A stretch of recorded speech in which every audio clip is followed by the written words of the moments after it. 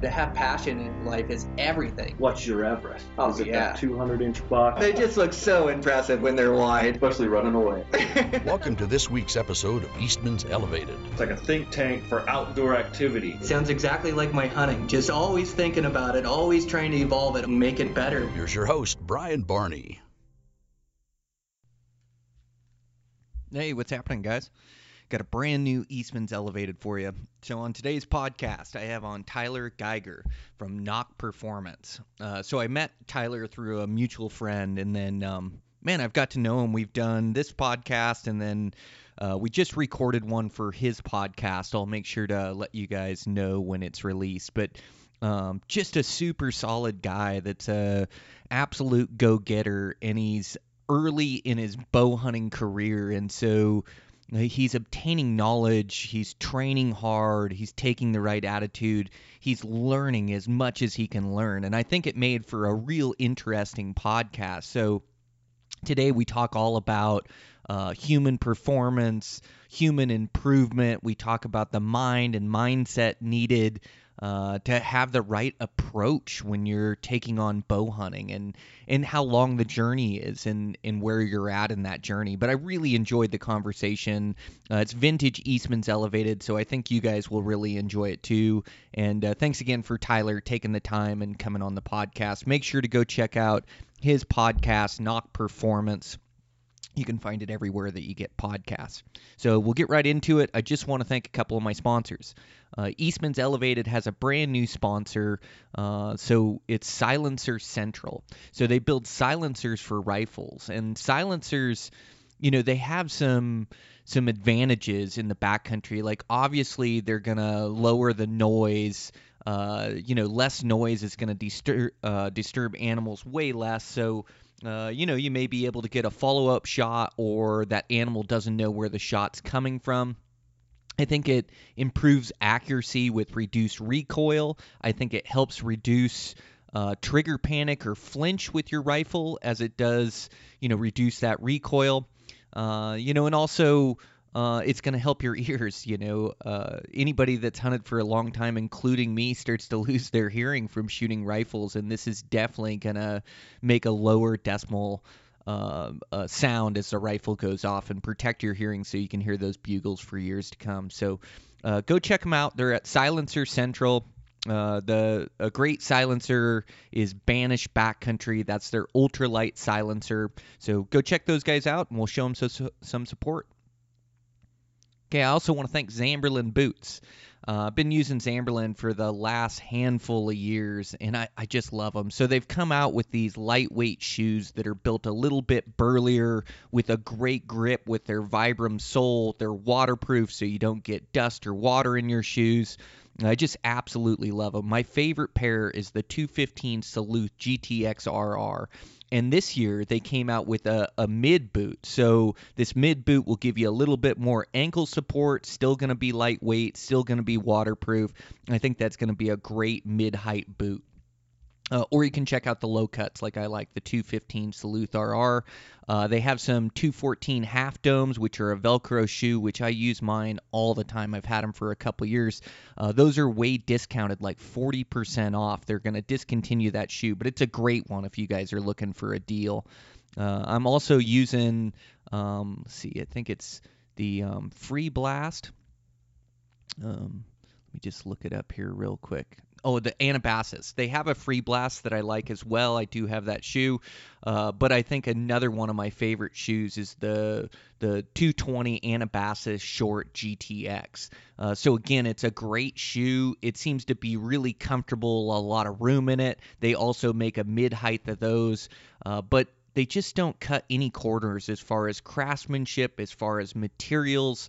They really build the absolute best boot they can. I've never had a boot stay waterproof for as long as Zamberlan's, and I've never had them hold up to the abuse that I put on them with all the miles and elevation, and then, also working construction in them will tear up a set of boots, but these things just last.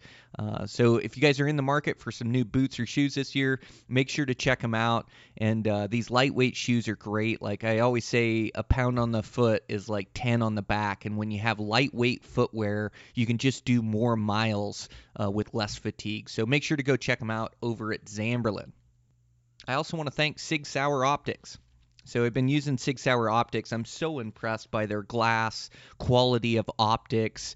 I believe they build the best rangefinders in the market, where you can put your arrow speed into the rangefinder to make sure that you have the exact cut on uphill and downhill.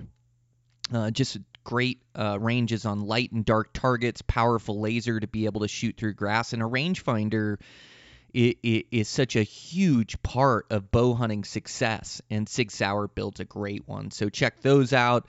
Check out, they've actually got their new Zulu 6s. So they're going to launch them here in about 2 weeks, or I think it's around May 6th or May 10th, and I'll put it out on my social media. But these Zulu 6s are the image stabilizing binos, and what they did is they put a whole bunch of money into these things to put their high-end glass in them, to really make them perform as well as they can make them perform. And I have the old sets and love them and think they're a game changer. I can't wait to get these new ones in my hand. In fact, I'm checking my mailbox every single day, as I think I'm getting a pair of the 12s and the 16s to try out. Eventually, they're going to have a pair of 20s, and I think they're also going to have a pair of 10s, which I'm interested in, which I love around my chest. But be on the lookout for these early May. They're going to sell out quick. Get a pair of these things. I mean, on a windy ridge, you're totally stable. I've transferred over my buddies to using these things. They're just an absolute game changer. And now with this high-end glass in there, I am so excited for these things. So be on the lookout for those early May. I'll let you guys know here on the podcast, and then I'll also put it out on my social media. But be in line to get a set of those things. They're insane. And I like their standard binos as well. I have a pair of 11 by 45s, and then also have a pair of their 15 by 56s, which are amazing on a tripod. Great glass. Also use their spotting scope. They have I think it's a 16 by 50 by 80 mil objective lens. Just great quality, great scope. So check those out as well. And anything else that they produce, rifle scopes. I have one on the rifle that I built up. Great rifle scope. So check those guys out. Sig Sauer Optics. Also, check out Black Ovis. Black Ovis is an internet retail shop. They have absolutely everything you need for your next hunt. I have a promo code in there. Elevated 10 will save you 10% of your order. They carry all the top name brands as well as their own name brand. Anything you need for Western hunts or any outdoor activities, make sure to check them out, Black Ovis. Also, check out Camo Fire. Camo Fire is that app that has all those great deals that come up, 80 new hunting deals every 24 hours. And if you watch that thing, you can save a pile of money on great gear that was overstocked or that they need to get rid of, and pick up some really smoking deals on that thing. So check those guys out over at Camo Fire. Over at Eastman's, we're rolling strong. I've been writing articles. In fact, that reminds me that I need to sit down and write an article that is due here coming up May 1st, that I'm going to write about next level elk hunting that's going to go out in the Eastman's Hunting Journal. We also have the Eastman's Bow Hunting Journal. I just wrote a piece on spring black bears. Absolutely everything I've learned about hunting spring bears. So if you have a bear hunt plan this year, make sure to check out that most recent Eastman's Bow Hunting Journal. I think it's going to come out here. I don't think it's come out yet. I think it comes out like right in the beginning of May there. So should be a good read if you're planning for bear hunting. So you can get the magazines. We also have our mule deer course. Absolutely everything I've learned in the last 25 years of hunting mule deer, traveling the West, all different habitats, different weapons, different seasons, everything you need from picking a unit to breaking down a unit to stalking to shooting. Like I say, everything I know about hunting mule deer. Dan Picard is also my partner on this, who has a ton of experience hunting mule deer, and Guy Eastman also does the piece on the rifle section, which is he's an absolute resource for hunting the West and hunting mule deer. He's been doing it for longer than I have. But yeah, I'm really proud of how this course came out. You can save some money there if you put in the promo code BrianMDC. That'll save you 10% on it. and it really is a deal for what we charge on it. So check that out. And yeah, also Eastman's Tag Hub, our internet research tool. You can pick up a free subscription to Mountain Tough Fitness if you put in the promo code Brian. That'll save you a little bit of money and get you that free Mountain Tough Fitness, which I really enjoy working out with those guys. Just great workouts, really get me prepared for season. So check those guys out. And with that, let's get into this podcast. It's a good one. So Tyler Geiger. Again, his podcast is Nock Performance. I'm your host, Brian Barney. Eastman's Elevated. Here we go.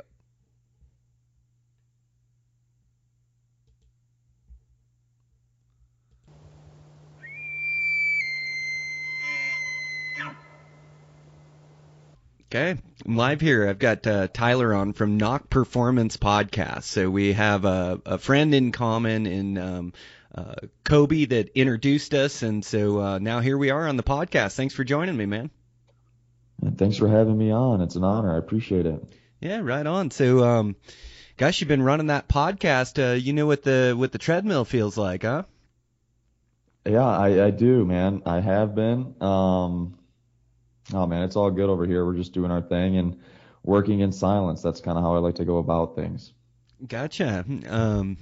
Yeah, that's it. Well, it sure is like a great way to learn, isn't it? When you can have these in-depth conversations, and we like have these conversations with buddies, but it's different when you can have a one-on-one and sit down for an hour and engage in a conversation about what you love to do. Like you pick up quite a bit about about bow hunting and then about life and all things really.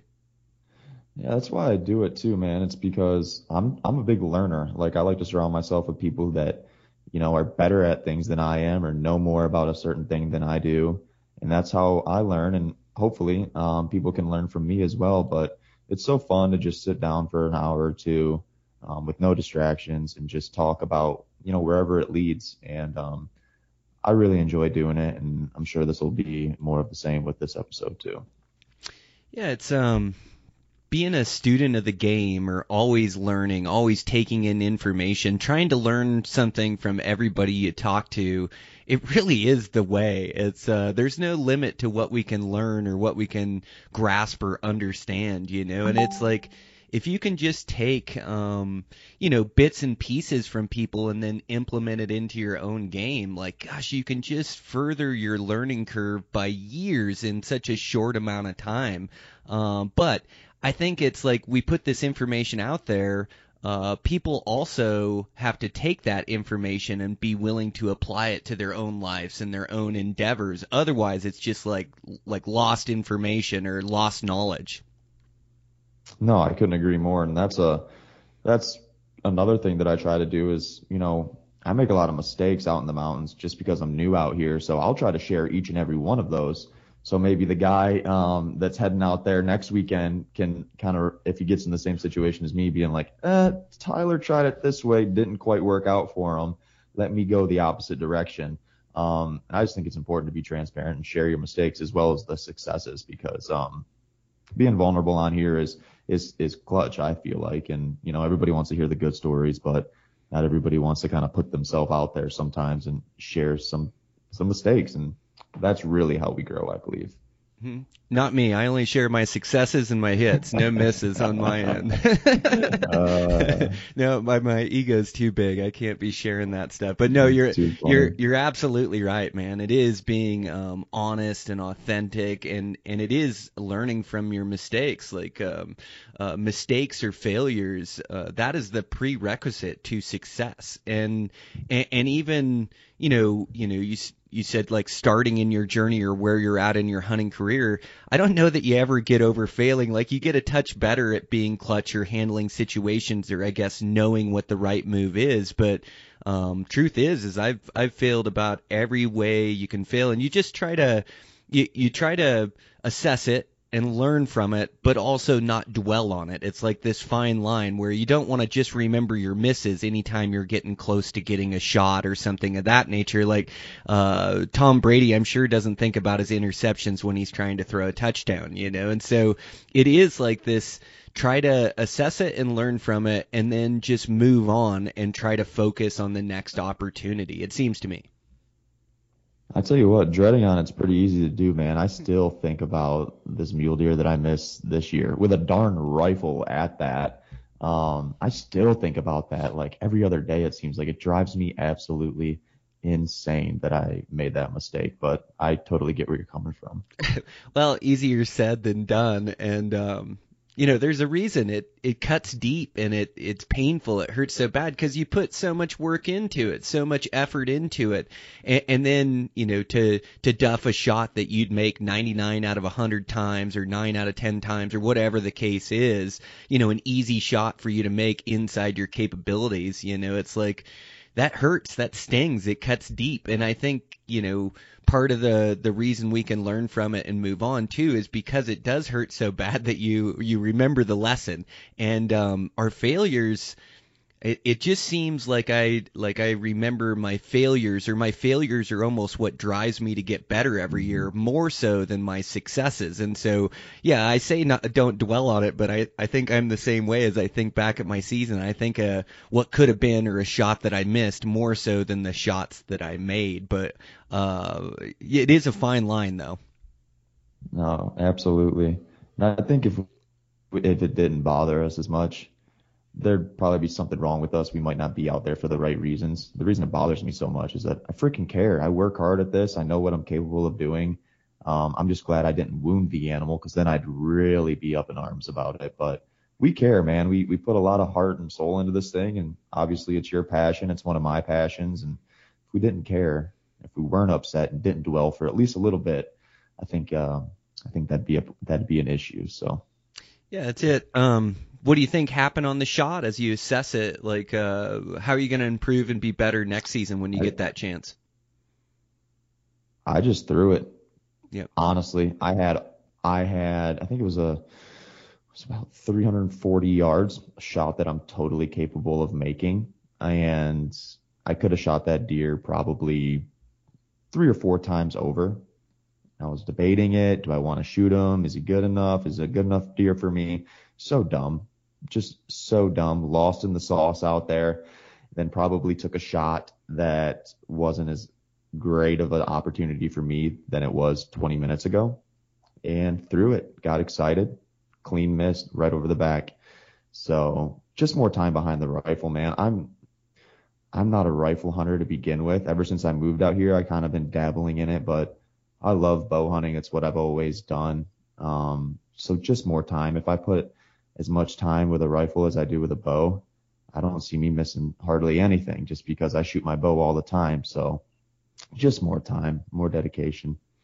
Yeah, it's just not a given with a rifle. I've seen more good shooters miss easy shots. Like buck fever is real, and it's like one thing to sit here and talk about it, like in our office or whatever. It sounds silly that you could miss a shot that you'd make 99 out of 100 times or 100 out of 100, but it just happens. I find the biggest mistake I see with rifles that I made back in the day, and then that I see rifle hunters make, is just on their shot execution. Same thing with the bow, but with the rifle, it seems like when I see guys make a mistake, they get the crosshairs where they want it, behind the shoulder, perfect placement, but the crosshairs just get there, and then they jerk the trigger to try to make that shot go right now, instead of going through the right steps, breathing, squeezing on the trigger as your crosshairs float over where you want to hit, and then the shot breaks, which is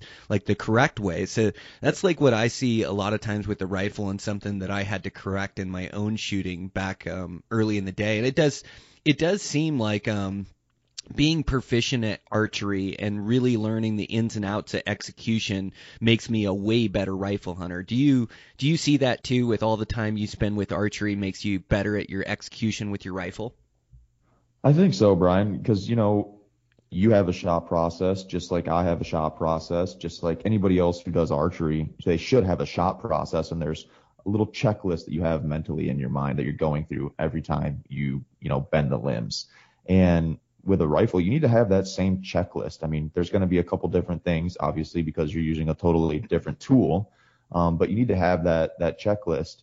My dad always told me bullets go where you aim, not where you want them to go. And if you just get behind there and just, rip the trigger, which is essentially what I did this past fall, you're not going to harvest your animal. And that I didn't have a shot process. I was just like, yep, I'm on them, good to go, boom. No, it's not reality. You have to have a process, just like with your bow and arrow.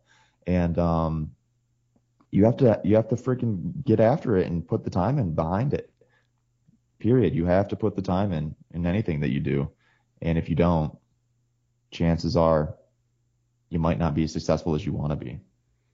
Yeah, man. That's the truth. It's like building that shot execution, and then just like you stated, like just more time behind the rifle, more rounds through the rifle. It's really easy to know that your gun's sighted in and walk around with confidence that you can make these shots. But I was never the best rifle shot I ever was like when I picked up this new rifle and spent time with it all summer long, running, probably, not a tremendous amount of shells, but a couple hundred shells through it, and then also dry fire practice, and and it's good to get that rifle dialed in on the bench, but then it's good to move to like real life situations, like getting into these shooting positions, whether, it's prone or sitting with the pack behind the back arm or whatever the case is. But practicing those shooting positions in real time, or practicing them in real life situations, seems like it transfers over to in the field, because I see so many guys that are finally going to get a shot, and they can't get a steady rest on their rifle just because they haven't ran enough shells through it, or they haven't practiced their shooting sticks or getting in a shooting position. And prone's great, over the pack, but in the mountains you just can't always get that shot. So I think you're right. It's just getting really familiar with that weapon and knowing it inside and out, and then tends to be second nature once you get out there, if you can walk yourself through that execution. But it's not easy to be a good shot with a bow, and it's not easy to be a good shot with a rifle. It takes work and takes effort. Yeah, and like you're saying, man, I call it, kind of practice how you play. You want to try to put yourself in as many different situations as you can that translate into like a real hunting situation, whether it be taking your backpack off really quick, setting it up, and throwing your gun over it, or you know what I'm saying. It's just as many real life situations that you can replicate while training, the better off you'll be. So yeah, I think that's the case definitely with the bow as well. You spend time and you get a good tune in the bow. You get it shooting really well, where I know that it's shooting like a forgiving tune in my bow. I know that I get my sight tapes absolutely dialed, where I'm not adding a yard or have to minus off a yard to shoot at distance. Like I really spend time, and you got to dial it in to the foot per second and really mess with it. Like you get a sight tape on that's pretty close. But after a week of shooting it, you start to realize that, I'm a little bit high out there at 80 or whatever distance it is. And just making those fine tunes, getting that bow dialed in. And then from there, for me, it's like real hunting situations. It's broadheads with every group. It's, the sprint back and then fire arrows with an elevated heart rate. It's, shooting from my knees, shooting from, 1 foot on balance, and trying to execute a shot as my pin floats around. Really working on my execution, getting to the mountain, shooting angles, shooting at 3D targets, like all those little things. Because once we get into season and we're hunting, we only have the skill set that we've worked hard in the off season to earn. And it's like I always get in those situations where I'm on this high country muley hunt, or I'm on this elk hunt, And it's really, you want to be at your best, and that goes for stalking, decision making, and also shooting. Like, walking around the mountains with confidence is powerful, especially when you can execute that shot and you just need a sliver of opportunity. Like that's confidence kills in the mountains, and that's a huge part of it. Is confidence has to be earned, otherwise it's just arrogance. It's like it isn't built on anything. And so you really have to put in the work and fire the arrows. Like right now I'm working a lot on indoor and making sure I have a perfect sight picture, making sure good execution, moving from the aiming phase to the executing phase, just all these little things that really help with my form and my technique that then carry over into my summertime practice getting ready for these hunts. But it's an amazing passion that we have for bow hunting, because if you want to be good at it, it just requires working at it all the time. And that's one of the beautiful things, is like we always have motivation to get out and fire a few arrows. And it's very hard to play catch up. Like you said, if you haven't shot all summer and the season's right around the corner and you think that you're going to fine tune your skills in a month's time, that confidence isn't going to be there, at least for me. It's not going to be there for me. A month in a row of shooting my bow is not enough confidence for me to go out into the mountains and think that I'm going to arrow a bull at 50 yards. Not going to happen for me. I need as much confidence with my weapon of choice as possible, because it's hard out there, man. Like, I learned that this year. I knew that already going in, but the mountains are tough. They're unforgiving. And if you don't respect them, you're in for a long week. And the least I can do is be proficient and feel confident that if I do get the opportunity that I'm out there for, that I will capitalize, because I've already put the time and effort and dedication forth throughout the summer, like you said, training. Yeah, spot on, Tyler. Yeah, I mean, that's exactly right. Is you have to put the work and the effort in, in the off season, which is right now, and that's taking in knowledge, and that's working at all different facets, right? Shooting is only one facet of it, and it's like, you can be the best shot in the world, but if you're not good at your e-scouting or your scouting in person or finding animals, you're never going to get an opportunity. Or maybe you're good at finding animals and you're good at shooting, but you haven't worked on your stalking skills and being stealth and being able to capitalize there. And so there's like all these different facets that come into play. It's like fitness is a huge part of it. If you the better shape we're in, the better you feel in the mountains. And you're right about these bow hunts. It's the toughest endeavor on planet Earth. It's like, you make a game plan and then you get out there and you just get punched in the face. It's like never how you see it going. You always have to adapt and you always have to keep this positive mental attitude, and you have to keep pushing forward. But a lot of these bow hunts I go on, it's no different for me, where I get out there and it feels like mission impossible. It feels like arrowing a trophy bull or arrowing a trophy buck. It seems like, even if I give it my all for 10 days, I'm not sure if it's going to come together, because their instincts are so keen. They're so tough to get close to. Then you have to execute a shot. Like, there's so much that goes into it. Even just finding a trophy to go make a play on, it is a win for, a hunt or for a season. And so you're right. We just need to do absolutely everything we can do and try to, like, I like thinking of bow hunting and breaking it down in these different pillars, or in these different facets, of knowledge and physical fitness and in archery and executing shots. Like, all these are different specific skill sets that I try to work on, and physical fitness is an easy one that you can do right now. But once you get into season, I mean, mountains will get you in mountain shape, but it's so nice to come in good physical fitness, and it seems like that works in correlation with your mind. Like, the more physically fit you are, also the more you've sharpened your mind throughout the off season with discipline and dedication and putting in those miles. And so you've kind of strengthened both parts of your mental game and your physical game going in. And I think it's like one of the most important things you can do for yourself coming into season. And I know you take your training really serious for your physical fitness as well.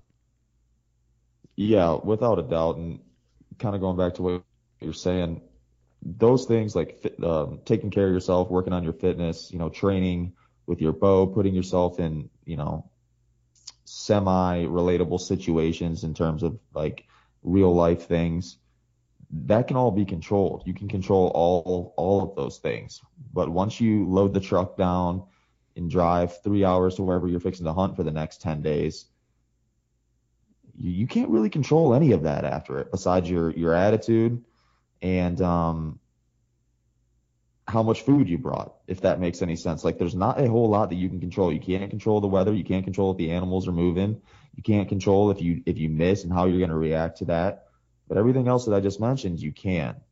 You have to have those things squared away before you go on your trip and before you commit to hunting, I think. You have to control what you can control, because there's so much out in the mountains, and you know this way better than I do, that you can't control. And it's kind of helpless feeling at times, but it's the truth, man. There's so much that we can't control, which is scary. Yeah, right. It reminds me of that saying, like, control the controllables. It's like the things that you have power over, you control those, and then you let the cards fall where they do. And so much of these hunts is adapting on the fly. Like, you come in great physical shape. You've come in and researched a bunch of different areas, so you have backup plans. Maybe you've scouted. Your shooting's dialed.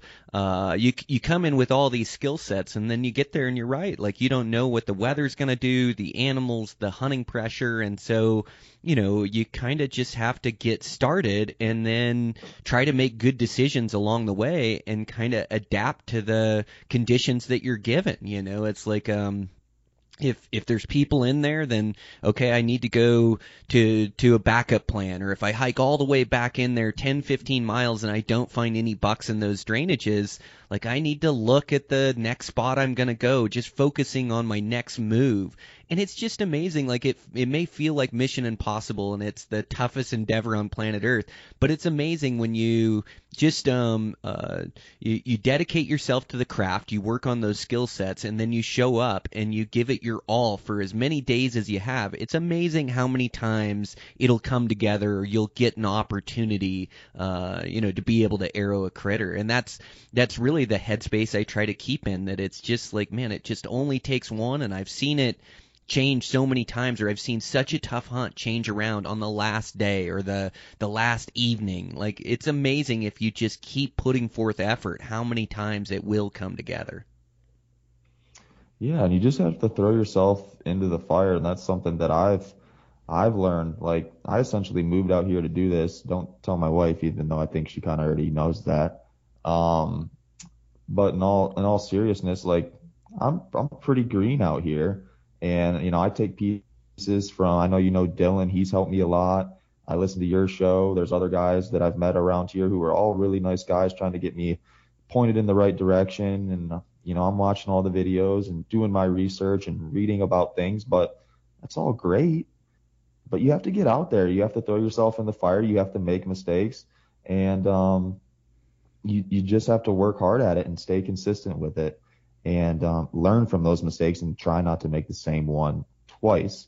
That's always my goal in the mountains, is don't screw up the same way you screwed up last time. And I had so many opportunities this year, didn't get it done, but learned so much, and I feel like I'm way ahead of the game in terms of kind of like just starting this out. So it's promising, man. It's so addicting. It's just a burning passion that I know you feel as well. Yeah, that's spot on. Like, all the knowledge and all the advice doesn't do you any good unless you go put it into practice. You're right. You just got to throw yourself in the fire. You just got to get out there and go for a hunt. You've got to plan a hunt, or as much time as you have, as many hunts as you can plan. You have to go on it, and you try to use this knowledge to shorten your learning curve.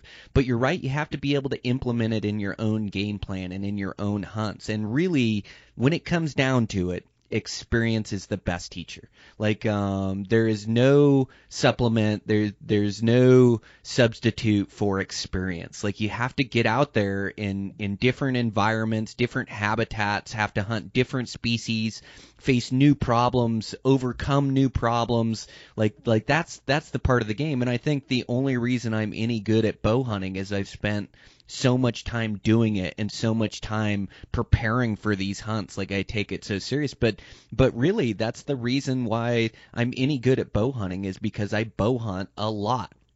And not every hunt is perfect. When you're a do-it-yourself Western hunter, like a blue-collar hunter, where you're not going on a guided or outfitted hunt, like you have to learn all these different places and different states. And I have a process of being able to break down units or choosing where I'm going to hunt, but really it comes down to boots to ground and finding those animals in that unit. And so, taking these chances, sometimes I take a chance on a tag, and tags are tougher to come by, and so you go, the success odds are pretty good on this one, or, whatever points me in that direction. I like this mountain range. I think there's some muleys in there, and take a chance. And, it pans out a lot of times for me, but there's times where I go on a hunt where I can't find my target species, or that area doesn't check out. But part of learning is just throwing yourself into the fire, throwing yourself into these hunts, taking on these challenges, is giving it your all, whether it's good hunting or bad hunting. And then, you grow from that and become better. And the better you get, and the better you get at these skill sets,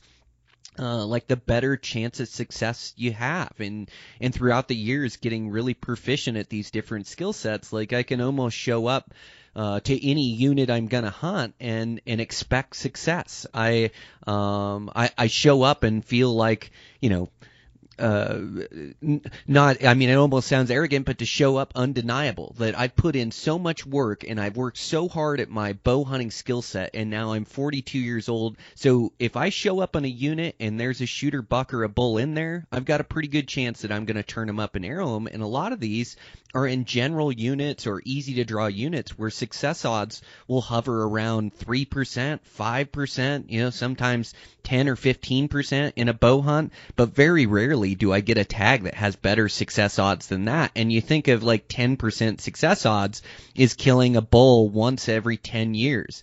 And that just doesn't cut it for me, And so I feel like if I work harder and I work on all those skill sets, I can show up and maybe not be 100%, but have a good percentage to be able to arrow a trophy critter, So I really do think that's the key.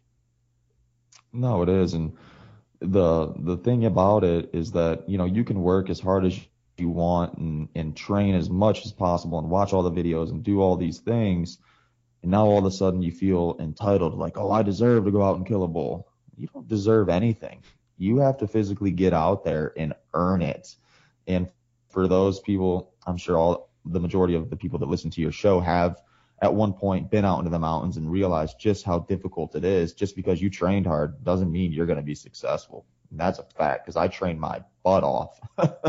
But you literally have to go out and earn it. You have to go out there and suffer, get rained on, run out of food, the whole 9 yards, miss that bull, blow that stalk. You have to earn it. At least that's how it's always been for me. I've never worked extremely hard and got it on the first try with anything, really. Like I really, really, really have to earn it and put some time in the field or whatever practice that I'm trying to achieve. Yeah, well, I'm just glad I'm not the only one. Me and my buddies have a joke that we just don't get lucky, that we, and that's not true. We do get lucky. We harvest some great critters, but we feel like we have to go out and earn it every time, and you can't rest on your laurels or past successes. And, I don't show up to a unit or a trailhead and say, I'm Brian Barney, I'm here and I'm ready to arrow a great buck. Like every hunt, I've got to start over and earn it, like you're talking about. And every hunt is grueling. It's going to take me to my limit physically and mentally, at least all the good ones, And so, you have to, I celebrate my successes, but then pretty quick it's time to move on and get back to work and get ready for the next one, because I know everyone is going to demand everything I have to even give myself a chance at success. And you're right, like there's a lot of guys that work extremely hard. and put a ton of work in. And like I see guys covering miles and elevation, and like I've got a pretty good, I think I go pretty hard, where I know I go pretty hard in the mountains and I put in extreme effort. But there's guys that put in the same effort as I do, and sometimes even more. But the key, I think, too, is to mix in that knowledge with that. Like I think that experience that we're talking about, 25 years of venturing all across the West on every bow hunt I can find, makes me pretty good at my decision making, pretty good at knowing when I should stalk and when I shouldn't, makes me pretty good when I get in close and knowing what I can get away with and what I can't. Being in those positions multiple times, like I know when to draw my bow or to wait for that buck to get up. And I'm not saying that I get it right every time, but I've gotten really good at making these decisions along the way.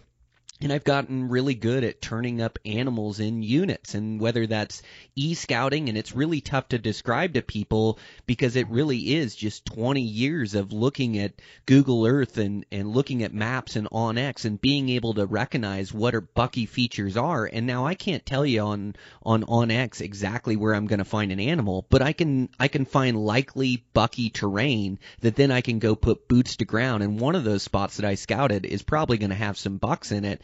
But it just takes time and continuing to work at these different skill sets. So it is a combination between the mental toughness and physical side, and also building those hunting skill sets again to be able to give yourself a chance at success. And nothing is worse. Like as bow hunters, we just really want to be clutch in the moment. And then that's clutch when we find a big critter making a stalk. We want to be clutch to make the right moves to be able to put ourselves into range to hopefully bend our limbs back, or that also goes for being clutch when we get a shot, is getting an opportunity and being able to execute a good shot and put a perfect arrow through that animal. And that takes time to learn, and it's not something you're born with. Like, to be clutch is something you have to teach yourself and work on these skills.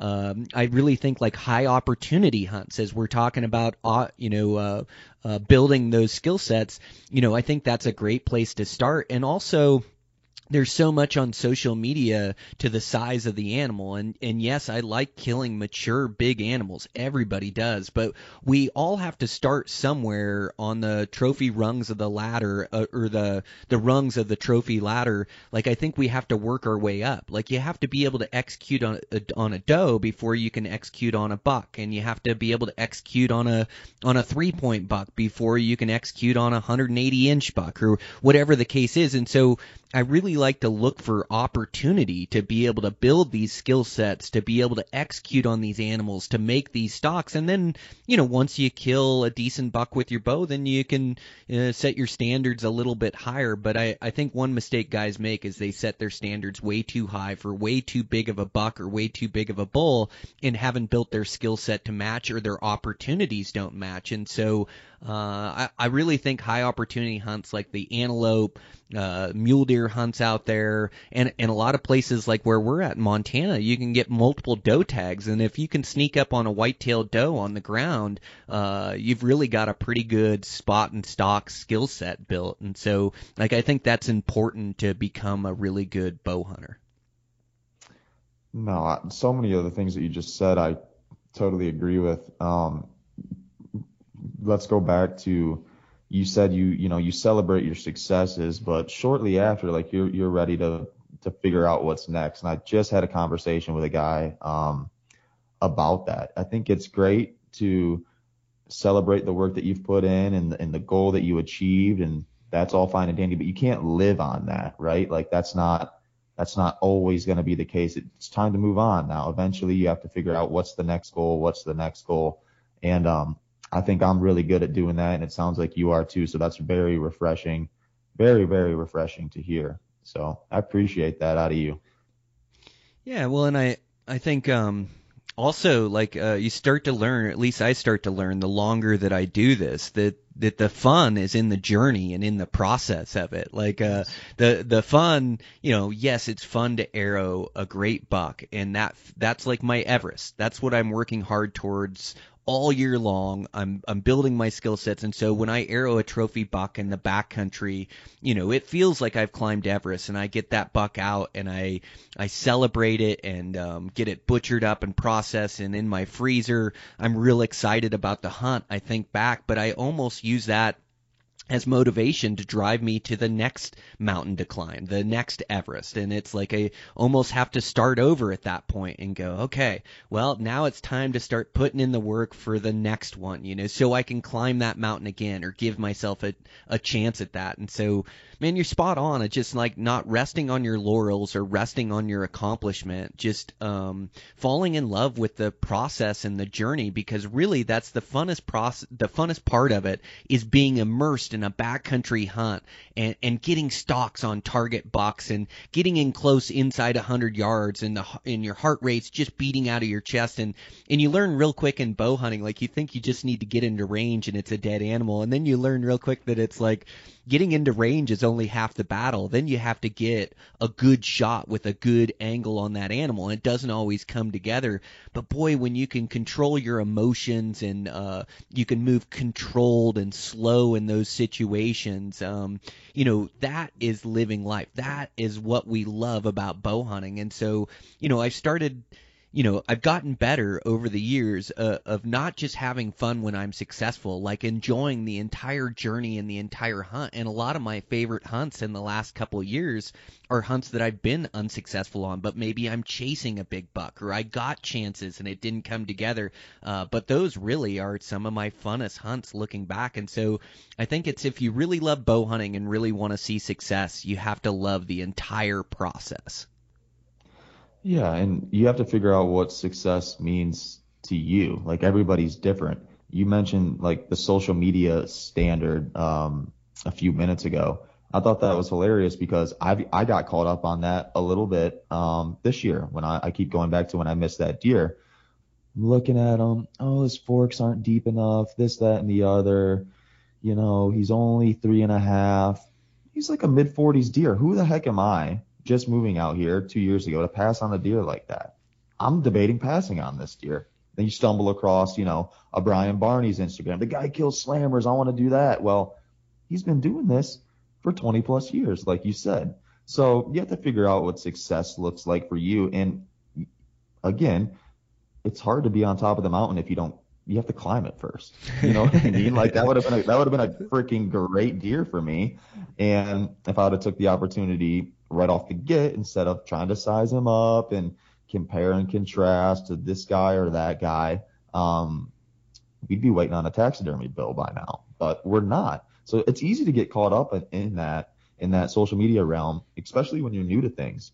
And that's a mistake I'm not going to make again. That's for sure. Yeah, it is. I set, standards or not even standards, but kind of goals. And it's, really it's harvesting an animal I'm going to be happy with. And everybody has a different animal or a different line of what they're going to be happy with. And so I just know that when I go on a hunt, I want to go on an adventure. I want to be immersed in the outdoors in this predator-prey interaction, which I absolutely love.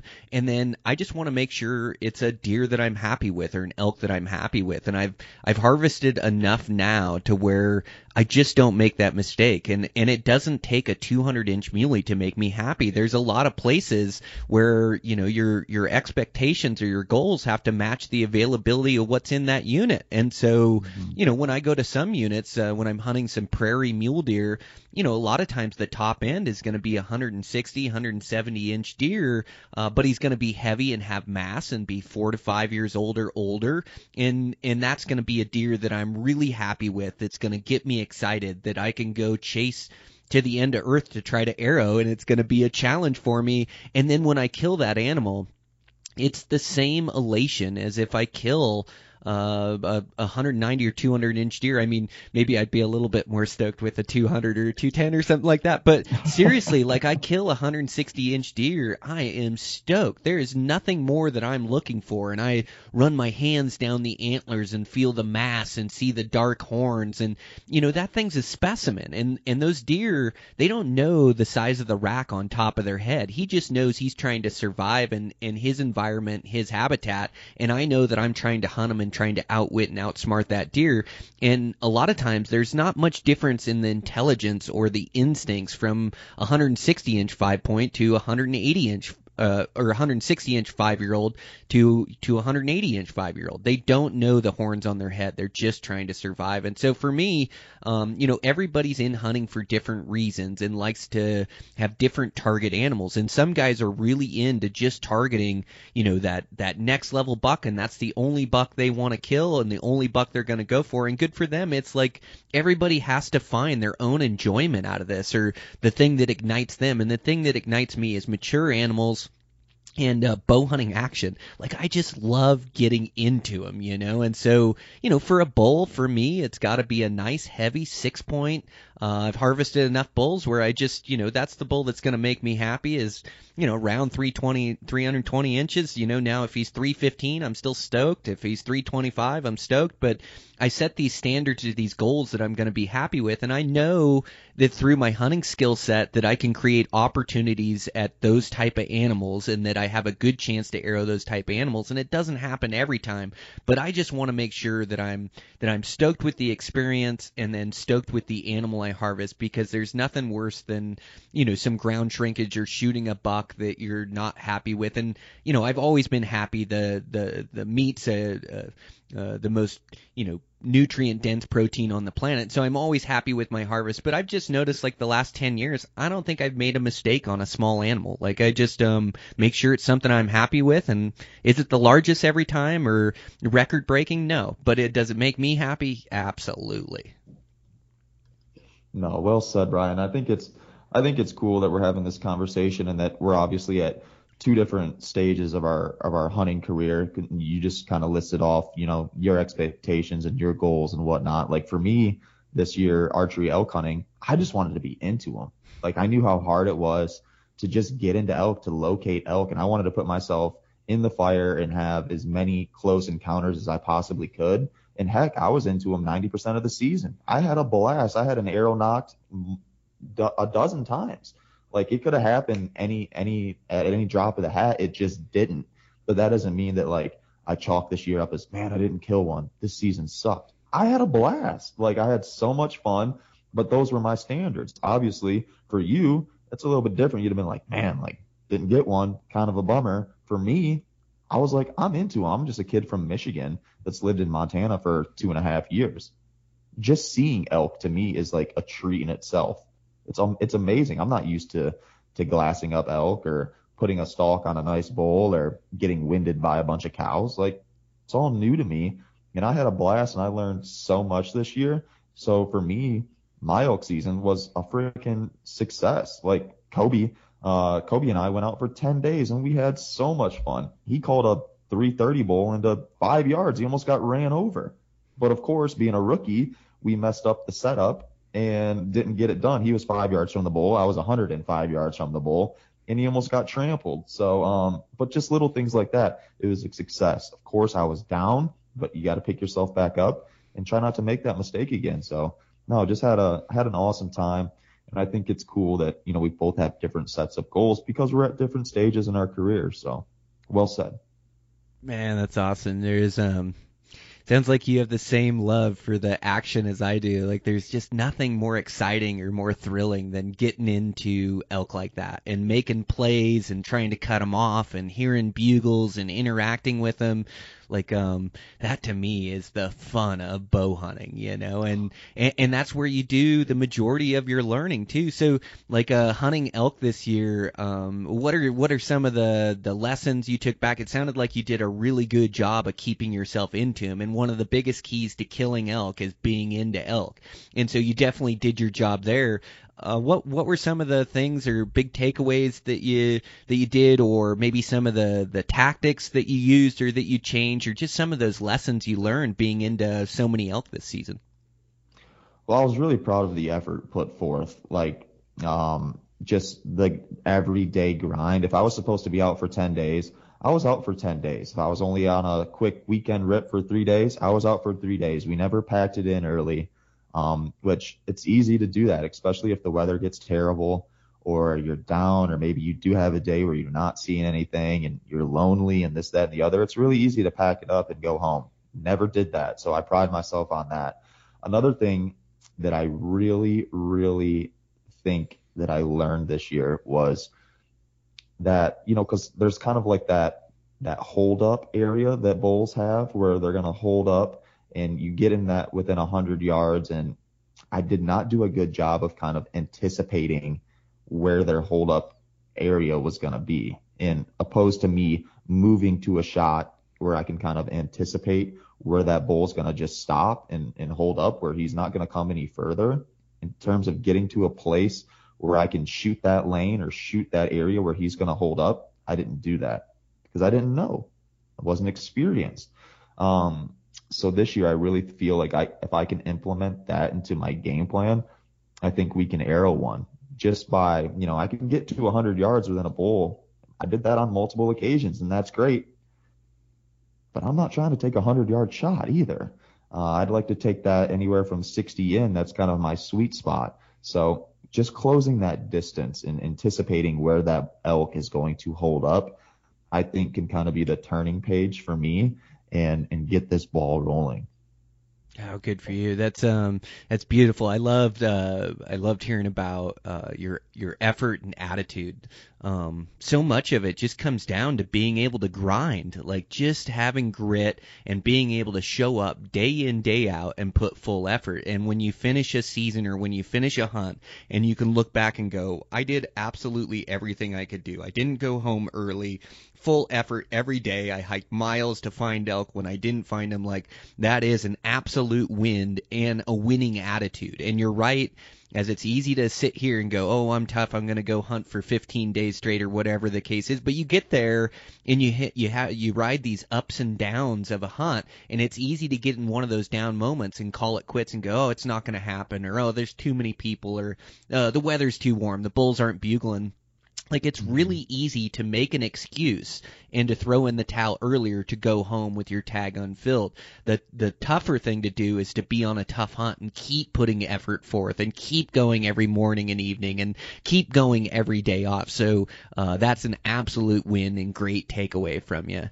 And then yeah, and then as far as like getting close to him or closing that in from that 100 yards, that next little bit, that anticipation, so many times I get done with the hunt and it's like if I could just run it back, I know I would have killed a bull. And it sounds like that's the case for you this season. Like if you could run it back and have all the same opportunities that you had, a bull would die because you'd play it a little bit different. You'd take it a little bit more serious. You'd pay more attention to the wind. And so I think it's like important when we get into a hunting season is to really have this attitude of really making the most of every opportunity. And when we do get an opportunity, really trying to think through it and be calculated in the play that we're going to make. And so much of elk hunting is like you see elk and you have to go get into them and then kind of adapt to what they're doing because they're always moving. You don't really bed one down and make this stalk on them in his bed like you would a muley. And so you almost have to get over there and then see what the herd's doing now or where the herd's moved to, or and you have to rely upon these hunting instincts as well, as you have to see these elk before they see you. You have to set up in the right locations or be able to foresee where they're going to come and not get caught out in the open or caught in that 100-yard distance that you're talking about. And so, yeah, I think it's just trying to be clutch in those moments or those opportunities, and then being able to slow play it and not hurry up and rush and make a mistake, being able to trust your instincts as far as the wind and the approach, and if it's not right, you don't go forward it. I had this lesson, you talk about learning lessons, for the first time you make it. I've made this mistake. I think I've made it now 2 or 3 times, so it takes me a little bit longer to learn from my mistakes, but I have this, I'll see a bull or a buck and I'll see him bedded, and there's a ridge line above him that if I just come out on that ridge line, I can shoot down and hit that bull. The problem is the wind is blowing over top that ridge. And so I almost try to cheat the wind, and I try to go to the left or to the right of the bull reading the wind, but it's coming over top that ridge and then acting like a washing machine down below. And so I'll see this animal in the perfect position, and I think, oh, if I can just get to the right side of him on this ridge, I'll be able to shoot. And and it's probably been 3 times. Heck, it's probably been a half dozen if I'm being honest. But it's like 3 times of just like doing that and going over and making that mistake, getting to that ridge line, and then having my wind swirl down in there and having wind me. Where it's like I just can't do that. I've got to trust my instincts and not go for that play and slow play it. Like the longer you can play the game with these elk or these bucks, the more apt they are to make a mistake or to put themselves in a susceptible spot. And so the key is just not giving yourself away, and not giving yourself away to their noses, to their eyes, to their ears. And so you're just trying to like keep that element of surprise and make those right decisions. And the longer you can play that game, the better chance you have of getting an arrow in that buck or that bull. And so really keeping that element of surprise. But yeah, those are great takeaways from your elk season. It sounds like you had a good year.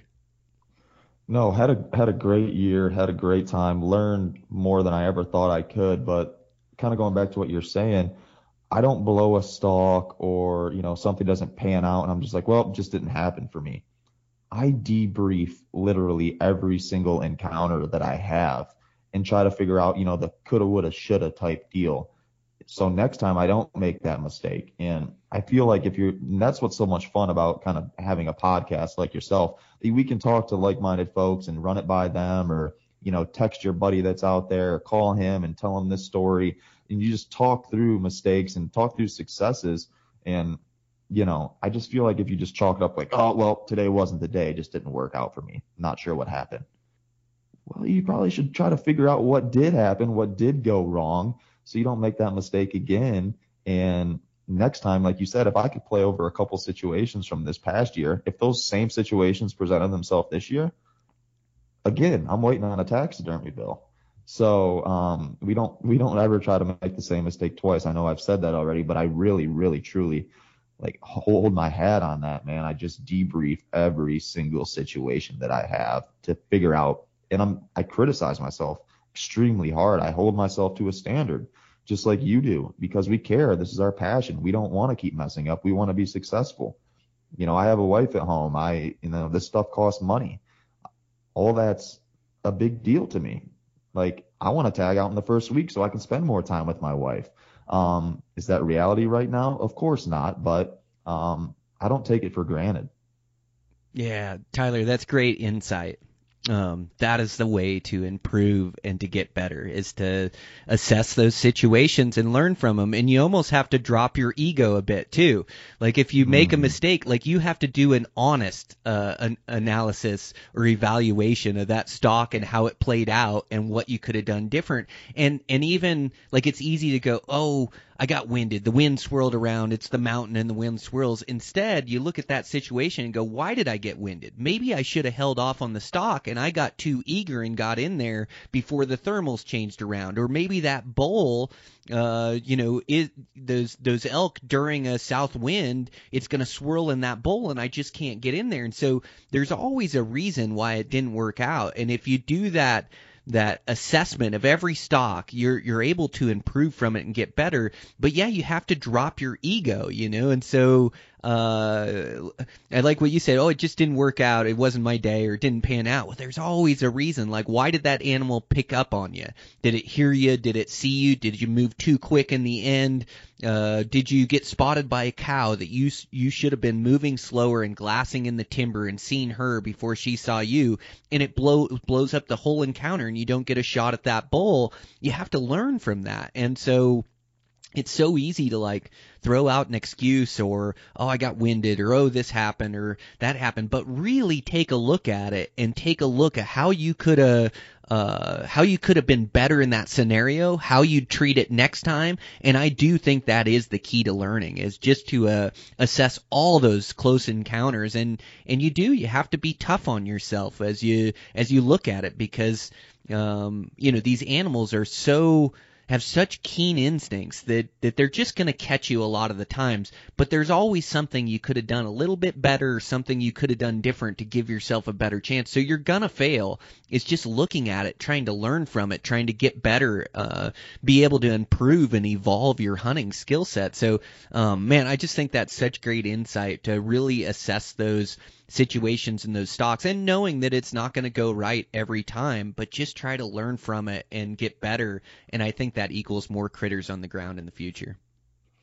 No, I agree. And the thing, how I look at it, it's like no one's forcing me to be out here. I don't get paid to hunt. I do this because I love it. And like my dad always says, like, don't do anything half-assed. Like I'm not just gonna go out there, go through the motions, take pictures on my camera and just, enjoy every second of it and, mess up everything in the process. Like, no, don't do this half-ass. Really take pride in it, and you have to be critical of yourself, man. You just have to. Because again, I don't get paid to do this. I do this because I love it, but I also want to be great at it someday. So, you have to make those mistakes and you have to grade yourself and be honest with yourself. And ego, man, that's something that I work on in life constantly. You have to drop that ego. You have to be vulnerable with yourself and with others or your partner. And ego's good in some aspects of things in terms of confidence. But really, when you're making mistakes and you're telling yourself, well, it wasn't my day or this, that, and the other, that's your ego. You're actually making mistakes, and you need to be grading and critical of yourself. Yeah, that's exactly it. Yeah, a drop in the ego. It's the key to learning and the key to getting better. It's not taking yourself so serious. And you are right. Like it is a fine line, and confidence is key in the mountains and in life. Believing in yourself and believing, liking the person that you are and the work that you put in. And I think it's just living that lifestyle that you admire, that you want to live. And so having that discipline, getting in your runs, shooting your bows, giving full effort on these hunts, being a good husband, being a good father, like working hard at all these things so you can look yourself in the mirror and be proud of who you are and have confidence in who you are, but still be able to look and go, God, I was a dipshit on that encounter, whatever it is. Mm-hmm. Like not taking yourself so serious and being able to learn from those mistakes. But it is a fine line that I think we're all trying to figure out, and that, in general in life. And so I do like to assess, but I also know that I can't be too tough on myself as well. Like I do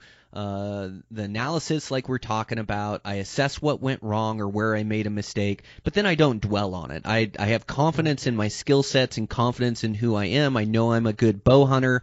I messed up there. I'll treat that situation different, or I made a mistake there and he caught me. It is what it is. I'm going to be better next time. But then I start focusing on the next one. I want another opportunity. I want another stock. I want the chance to try to prove that I can do it again, because I know that I'm good enough. So you're right. It is such a fine line between dropping the ego and then also having confidence in your skill sets and who you are. And I just think it's like a knife blade that you're trying to walk, and you just don't want to fall off one side or the other. The perfect way to go about it is to walk that fine line. It is, and as long as you go into a hunt knowing that not everything is going to go according to plan, because it very rarely does, at least for me, like we talked about earlier. Like, I'm not that guy who can just show up, put the work in, and capitalize on the first go. It's never been like that for me. I wish it was, but that's just not my journey. For some people, it works out. Grade yourself, be critical, but know that opportunity is going to come back around again, and try to capitalize. So you can't get too down. You can't get too high. You kind of just have to ride that wave as long as possible. Keep grading yourself. Keep being critical, but don't degrade yourself. And that opportunity will come back around. Keep your spirits high and capitalize.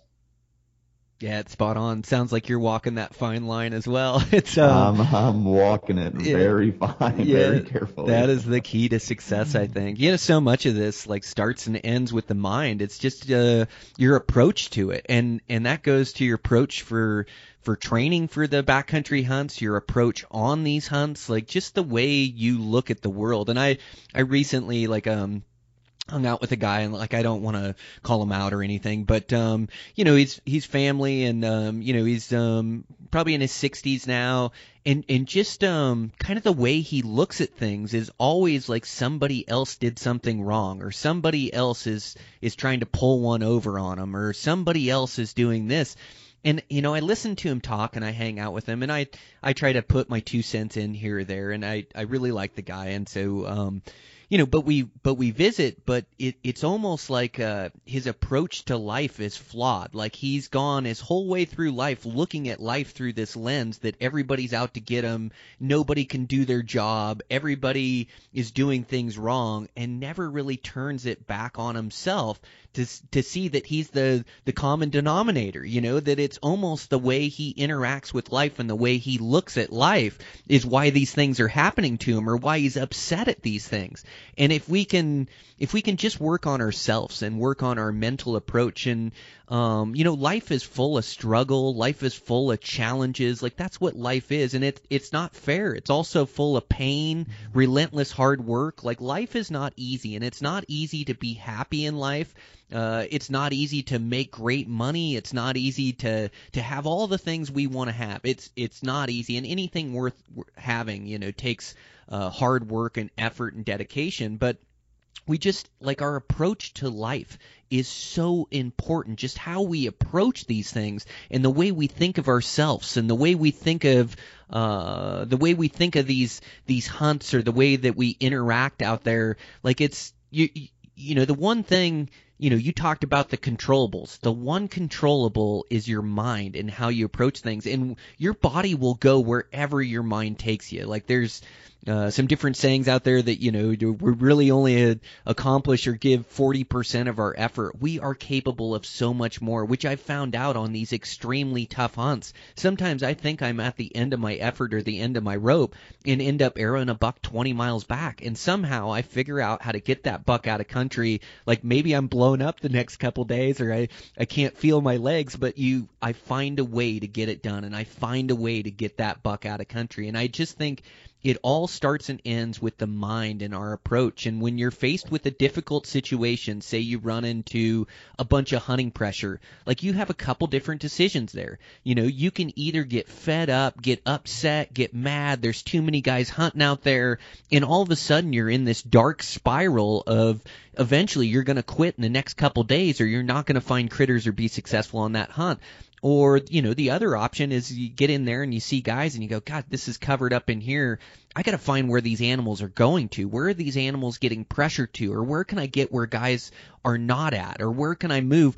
Instead of looking at it as a detriment, you almost look at it as like, okay, what's my next move? Or where am I going to go next to find an animal? Just like keeping in that moment. And so I think it's like a tool that we have to work on, not just during our hunts, but throughout our life, in our everyday life. Like our cars are going to break down, bills are going to come up that we're not expecting, family's going to pass away, like we're going to, people are going to get sick, like there's going to be tough times that we have to get through, and these are opportunities to have a good mindset and to practice a good mindset. And when you practice it every day, it carries over to these really tough backpacking hunts, which is our passion and our goal to be successful at. No, exactly. Life is hard, man. And that's why, like, what I do is I try to put myself in difficult, really crappy situations on purpose throughout my life. One of those things that I do is I run ultra marathons. Anybody that listens to my show, or anybody that knows who the heck I am, knows that I legitimately hate running pretty much more than anything in this world. But I run constantly. I sign up for these ridiculous races where you're running for basically 24 hours straight. It's terrible. Like, there's nothing fun about it. It's not healthy for you, but it trains your mind. It helps your mind. So if you can get through something stupid like that, like, I pay for these runs. Like, I don't have to be there. I'm doing it on purpose. And there's ups and downs during those runs where you feel really great. You got that runner's high, then you roll your ankle, then you're about to throw up because you're malnutrition. And it's just a bad situation. But if you can get to the other side, it's never going to be terrible forever. If you can get through the other side, because like you said, life comes at you. And when life comes at me, I always go back to like that dark that dark time when I'm out in the middle of Idaho in these BFE mountains running. I'm out of water. It's 95 degrees, and I feel like I'm going to pass out. I got through that. I didn't die. When life comes at me, I always go back to like a situation like that. And I'm like, listen, man, you've done some things. You've gotten through some really hard things that you didn't even necessarily have to. You could have called it. You could have quit. You could have just walked back. You didn't have to finish that race. That's what life is to me. I always try to go back and pick little nuggets of some hard things that I've done and that I've gotten through. And I translate that to bow hunting in the mountains on those long 10-day trips. I don't have to be there. I'm choosing to be here. Yeah, it's hard. Yeah, I'm struggling. Yeah, the weather's crappy. Yes, it's hot. But look at all the other hard things that you've done and that you've gotten through. So I always try to make that come full circle. And I think it's important to do hard things and put yourself in those bad situations. And not only can that benefit you in mountain hunting, but just for life in general, because it's going to come at you when you least expect it, and you're going to have to react. Man, so spot on. Yeah, you've got such a great head on your shoulders and great approach to Western hunting and to life that's going to serve you really well. That's where we grow, is in these uncomfortable situations when we don't want to be there. That's where the most growth comes from. And you build these calluses of mental toughness and fortitude for every run you make yourself go on, for every foot in front of the other. And you're right, you can draw upon these on these tough hunts and go, gosh, I've been training all year. Like, this is nothing to that 50-miler I ran or that 100-miler I ran. I can keep going. There's more in the tank. And you're right, it serves you in all of life and makes you successful in all different parts of your life. Like, it makes you a great leader for your family when you've been through these difficult times, these challenging times, and you've made it through.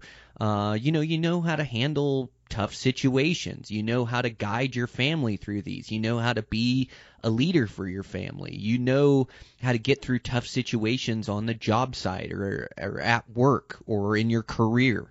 You know how to get through these situations. And so, once you know the path and you know the way to getting better or getting good at something, you can start to apply it to every facet of life, And so, how you do one thing is how you do everything. And the goal for me was always to be a good bow hunter, but through becoming a good bow hunter, I figured out the pathway to be able to be good at things and be able to handle tough situations and be able to have mental fortitude. And then I'm able to apply it to all these different things in my life and be successful at all these different endeavors, not just bow hunting, So, yeah, man, I think it's so important, and I think it's a beautiful thing. You work so hard at your craft, have such a good head on your shoulders. It's going to do nothing but serve you well in the future. You have the perfect recipe to be able to get really good at backcountry bow hunting and everything you do, man. It's really fun to sit down and talk with you. You have great insight into it. Appreciate the heck out of that, man. I'll take any compliment I can get these days. But no, for real. But that just comes with, talking to like-minded people, I think, and also the way that I was raised. My dad did a pretty decent job with me, and, we don't boo-hoo over on my end of things. We just put our head down, work hard, and it's always half full for me in every aspect. I always try to find the positive in whatever I'm doing. And I love what I do, man. I love this. Like I said, no one's making me go out there and suffer throughout these things or in the mountains or whatever, but I genuinely love that. I love doing hard things. I think that's how you grow as an individual. And that's that, man. I appreciate you. Yeah.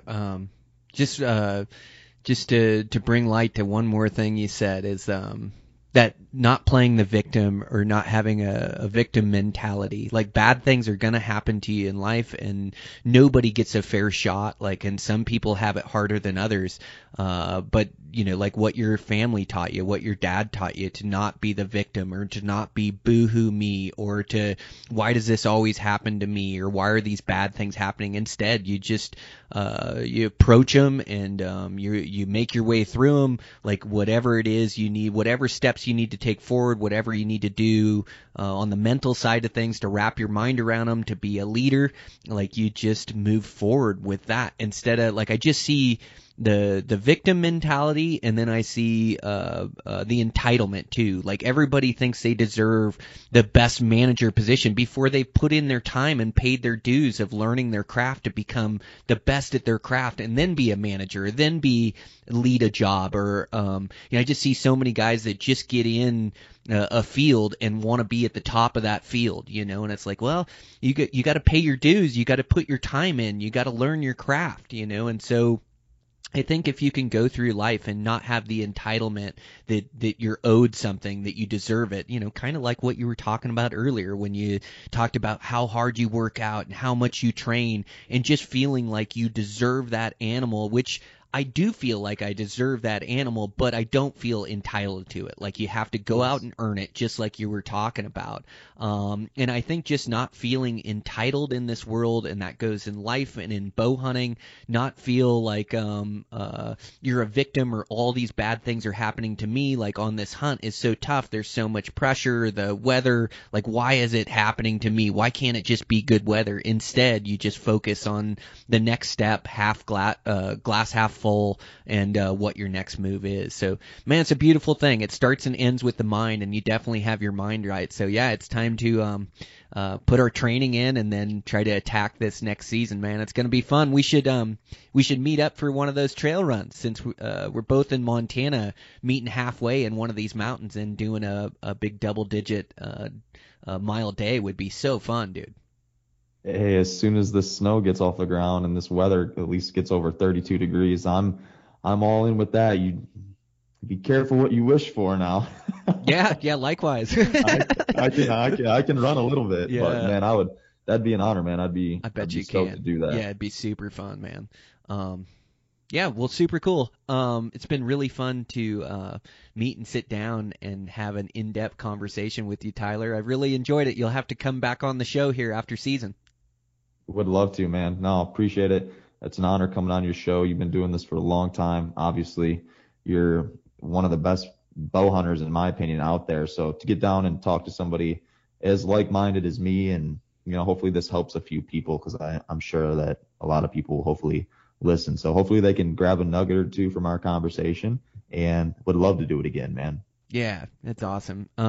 Well, thanks so much, man. Nock Performance is the podcast. You can go check Tyler out over there. He does a great job with that podcast. Congratulations on all your success. It's well deserved. And can't wait to see what you turn up this season with your bow. Appreciate that, man. You too. Keep shining bright. All right, guys, that's a wrap. Yeah, fun conversation with Tyler. I'm gonna get together with that guy and do a run. He's in Montana here, try to meet him halfway. But just a great conversation. Make sure to go check out his podcast, Nock Performance, and social media and things of that nature. And thanks to Tyler for taking the time and coming on. Make sure to support our sponsors. We have the new sponsor at Silencer Central. Again, that silencer that they're making for the backcountry is that Banish backcountry silencer, super lightweight. Again, going to quiet down that rifle, save your hearing. Also going to be less kick, which is going to make you more accurate with your rifle. Check out Zamberlin boots. Again, my favorite ones are the Salute. They're going to have a mid-height this year that you can go check out. And also check out Sig Sauer. Just great rangefinders, great binos, scopes. Also, they have that new Zulo 6 image stabilizing binos that are going to be coming out here at the first part of May, so I'll make sure to let you guys know about that. Also check out Black Ovis and Camo Fire. Black Ovis has the Elevated 10 promo code to save 10% off your order, so you can check those guys out. And check out Eastman's The Mule Deer Course promo to save 10% is Brian MDC. And then for Tag Hub, it's Brian to get a free subscription to Mountain Tough Fitness. And, man, with that, just kind of getting back and getting in the groove of things. Feels good to get back running and shooting my bow and training. Bear season is open. It's a real late year around here. We hardly have any grass yet. So if you refer back a couple podcasts to when I did that bear podcast, you can catch them coming out of the dens this time of year. Yeah, and I may go this weekend for like a backpack adventure. I know my wife's gone, and so I might go for a couple days and go just put on a bunch of miles and sleep in the dirt, and that's where I'm happiness. Have my bow and arrow as that thing's all dialed, and yeah, might just catch a big old Bruin coming out of his den somewhere, or maybe even starting on the grass if I hunt some low spots. I hear we have some good weather coming in. It's been around 50s in here, and we're supposed to see even some 60s and maybe 70s, which would be awesome. So, yeah, just living life to the fullest, trying to draw some tags here, man. It's tough out west. So just trying to line up my season and trying to engage and implement backup plans and backup plans to the backup plans and make sure I've got a full season. But it's looking good. Just love to get lucky on one of these good tags, but we'll see what happens. Keep checking, looking for a successful draw app. So hopefully you guys are planning out your season as well and have some hunts planned. It's going to be great. Man, it's going to be fun.